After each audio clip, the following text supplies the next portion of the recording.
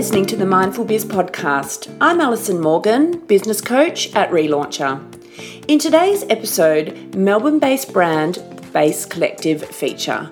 Founded in 2016, the range hosts a wide selection of certified organic products, which are also pharmacist formulated.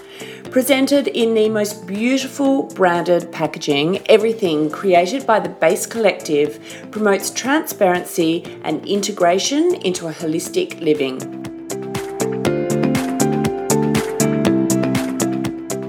Hi Carly, thank you so much for joining us today. How are you?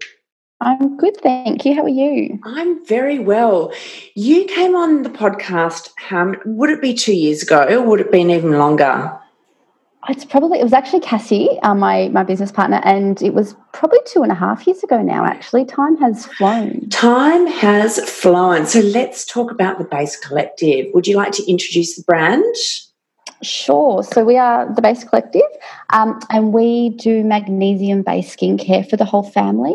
It's the premise behind the brand is that we're all natural and organic. Cassie, my co-founder and business partner, is a pharmacist, so she works on all the formulations, and she's absolutely across all the ingredients in there and makes sure that they are as good as they can be. She doesn't like to use anything that's not naturally derived or safe to use. So that's the premise behind the brand, and we've got a range. Our range does cover for the whole family because we've got a pet range, kids range, and of course our adult core range as well.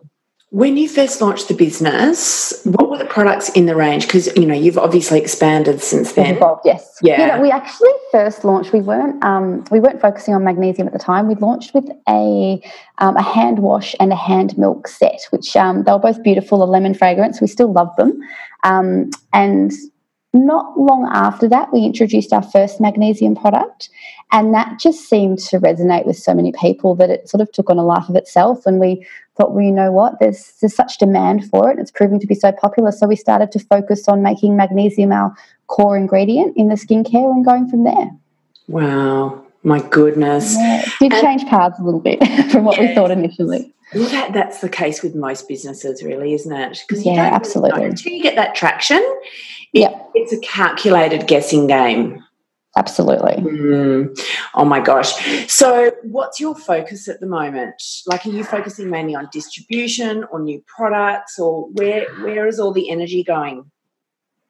To be honest, we keep multitasking. So we do have a few things in the pipeline in terms of product development. We've actually got a new product which is about to hit shelves shortly, which is still in the magnesium range. It's a new magnesium vitamin E cream. And from there, we're also in the background working on a face care range, which we're really excited about. Wow. And we've got lots of other ideas just to increase the range that we have.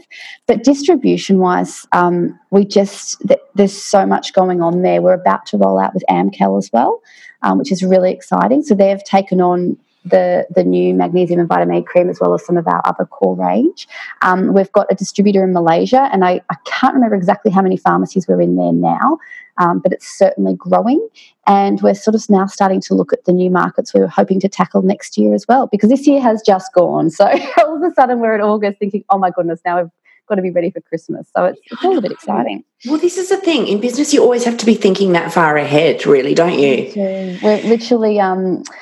We've just got some whiteboards, as you saw earlier, up in the background to start planning for the next 12 months. Because there's brainstorming. Yeah, exactly, because we've got a few events we want to try and attend next year, and we're looking at going back across to Hong Kong, and there's some things in the US that we'd really like to chat to people about over there because we've got such great opportunity, and we've got interest in the UK as well. So It's just working out how to divide our time and capitalise on those opportunities and do them properly, because you don't want to spread yourself too thin and not really, hit the ground running when you decide to move or to launch in a new location.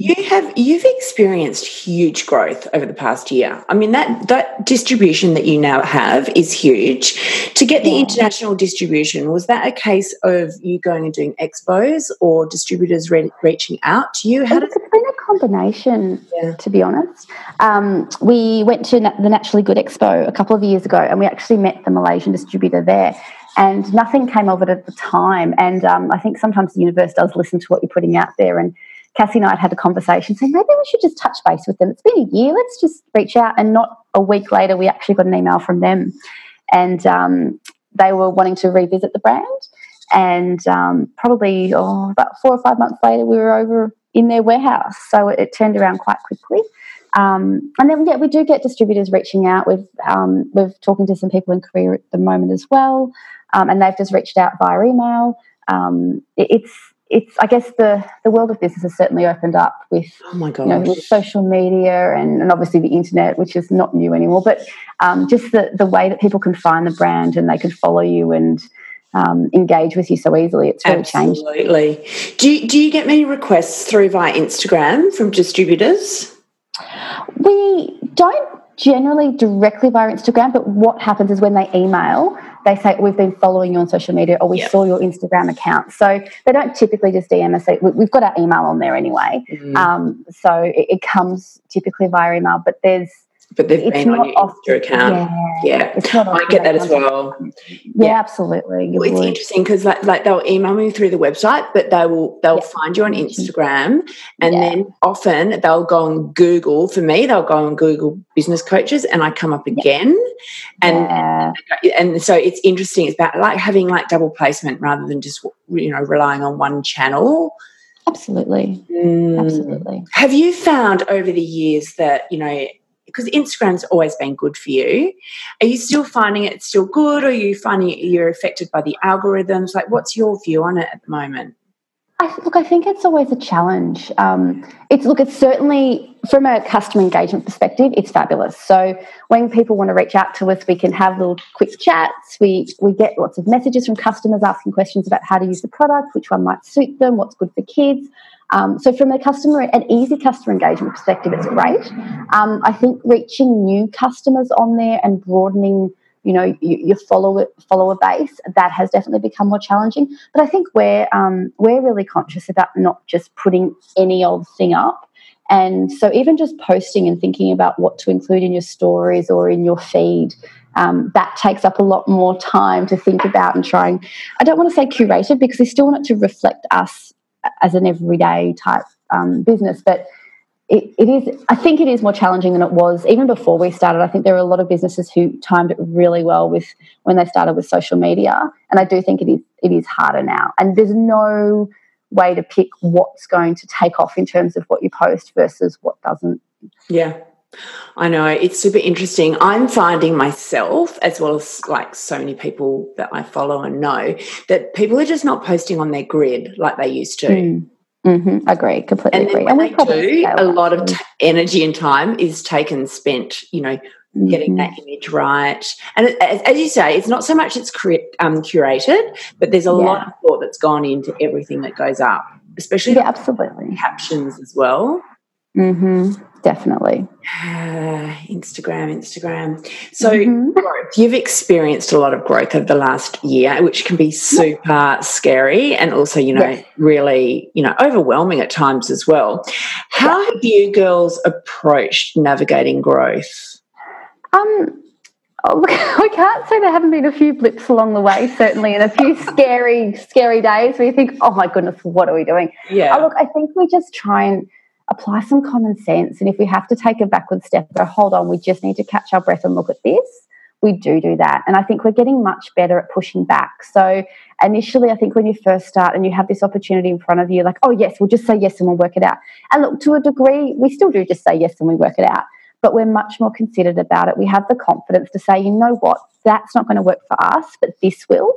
And we're okay with saying, you know what, we can't do that in 6 weeks, but let's talk about 12 weeks. Yeah. And I think that only comes with experience. It comes with, finding your confidence.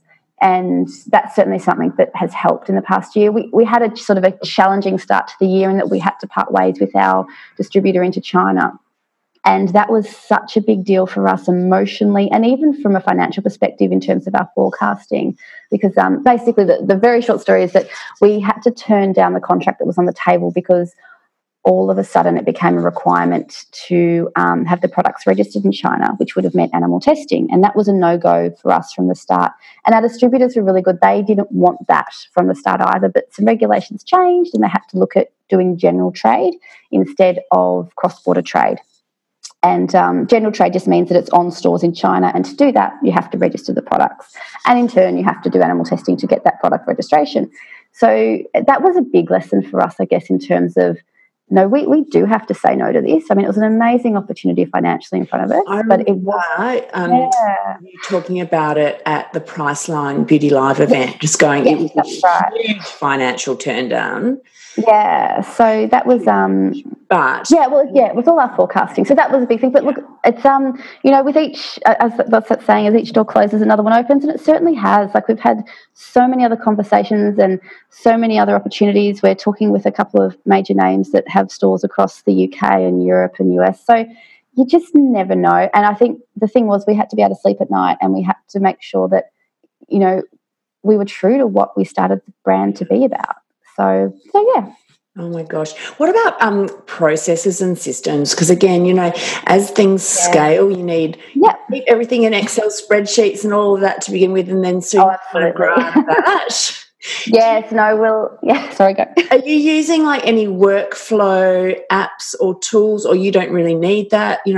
How are you navigating the processes and systems? We've got a bit of a mix at the moment. So I'm sort of, my background is as a product manager. And so operationally, that sort of, it entertains me. And I like to look at that and make sure that we're as efficient as we can be. Because, the larger you get, you have to have those processes or things just fall over. So we recently moved warehouses, and they are testing a new cloud-based system that we'll be jumping onto shortly, which will hopefully help sort of streamline our distribution out of the warehouse. We certainly use some of just smaller apps, because things like we send a lot of parcels via eParcel, and eParcel, if anyone uses it, they know how difficult it can be to sit there and enter. Just trying to enter 50 or 60 parcels and get them out. It's just frustrating. So we use an app for that, which links to the website, and it basically just generates everything, and just the flow through is much easier. We have been looking at some workflow tools. At the moment, we're sort of managing, but it's certainly something we know we need to address in the next sort of 6 to 12 months and get very serious about that. So it's a combination, to be honest, at the moment. Yeah. A workflow tool that I've been hearing about recently is Monday. Have you heard of Monday? I haven't actually. I'll have to look that up. It's really interesting. I put something on my Instagram stories about, can anyone, recommend any workflow applications? And quite a few people messaged me and said Monday. And then I was talking about it over dinner, and my 12-year-old of course, you should use Monday. And I'm like going, oh my God, Hugo, like seriously. He pulled it up on the computer, and I'm like, oh my gosh, this is brilliant. I'll have to look. For managing work streams. Like, so when you've got lots of people working on like similar projects, and you need to know whether they're stuck or moving or approved. Yep. So yes. I'll definitely have to investigate. I need to find time to investigate these things. That's right. I need a workflow for my workflow. I don't know how that works. But yeah, funny. Have you had any standout partnerships or collaborations which have really helped, do you think? I think we sort of concentrate on smaller collaborations, and I think it's a combination of all of those things. So certainly the way brands work with influencers, I think, is certainly evolving, and we're sort of seeing a different way of working coming through. So we're concentrating on sort of smaller influencers and smaller collaborations, and we're finding we're getting a bit more traction there because I think we're a bit more relatable and we're covering more ground. So I can't say that we've had a major standout. We've probably had a couple where we go, oh, wow, it's a big investment. What are you really getting back on that? Yeah.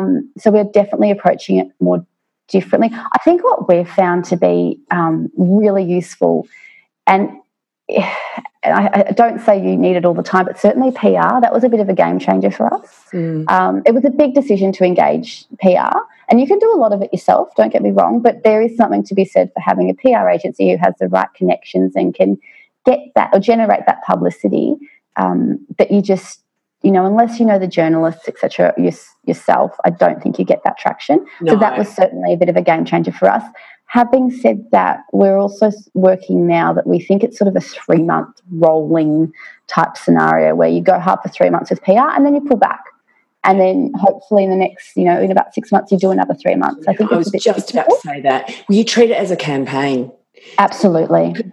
You could do 2 campaigns a year, like one in like Q2 and Q4, because even when you do that campaign with the PR, it doesn't necessarily come out online. It's not published. So that Q3 campaign could come out around Christmas with lots. Yeah, definitely, absolutely. So but I think that's been sort of one of the biggest things for us. Yeah, and it's about finding the right agent for you as well, because just works well for another brand doesn't mean that agent's going to be right for you. That's so true. That's so true. Wow. So I was going to say what's next for the Base Collective, but you've already said you're launching some new products. So when should we keep an eye out for those? Oh, we're taking our time with the face care range because we really want it to be right. So we want it to keep it simple. That's sort of one of our core ethos behind the brand. We don't want to release a range that has 8 different things you have to use each night. So we're really conscious about bringing out a range that's only a few products, but that they do what they're meant to do and they do it really well. And that's, there's a lot of testing and sampling behind the scenes on that. You don't, unfortunately, just make up your formulation and it goes straight to production because we really want to get it right. And our first few runs, we're like, we can make that better. So I suspect that will be next year, well into next year. Yeah. Will it have magnesium? Yes, it definitely will. Yeah, okay. Absolutely. Magnesium's so good for the skin. It's naturally hydrating. It's a natural exfoliant. It has so many benefits. And given that's what we love working with it. We're so happy with our products as they are. We think we'd be silly not to add our little miracle ingredient to our skincare, our face care range as well. Well, that's what you're known for now as well. Absolutely. And so there's been a lot of, investment in the education of people to understand magnesium and why it's so good in skincare. So we certainly want to capitalise on that. Yeah. Amazing. All right. So where can everyone find the Base Collective products? Everywhere. Online on our website. Sometimes it feels like that. So Priceline, Australia-wide, we have our core adult range and our new Beauty Sleep range. They're in pretty much every Priceline around Australia, which is really exciting. Amcal has, just started, they're about to start, rolling out across a lot of their stores. And I was going to say, I think online is probably the other place for our baby range and our pet range, of course. Fabulous. Carly, thank you so much for joining us today. It's been great to catch up. You too. Thank you for having me.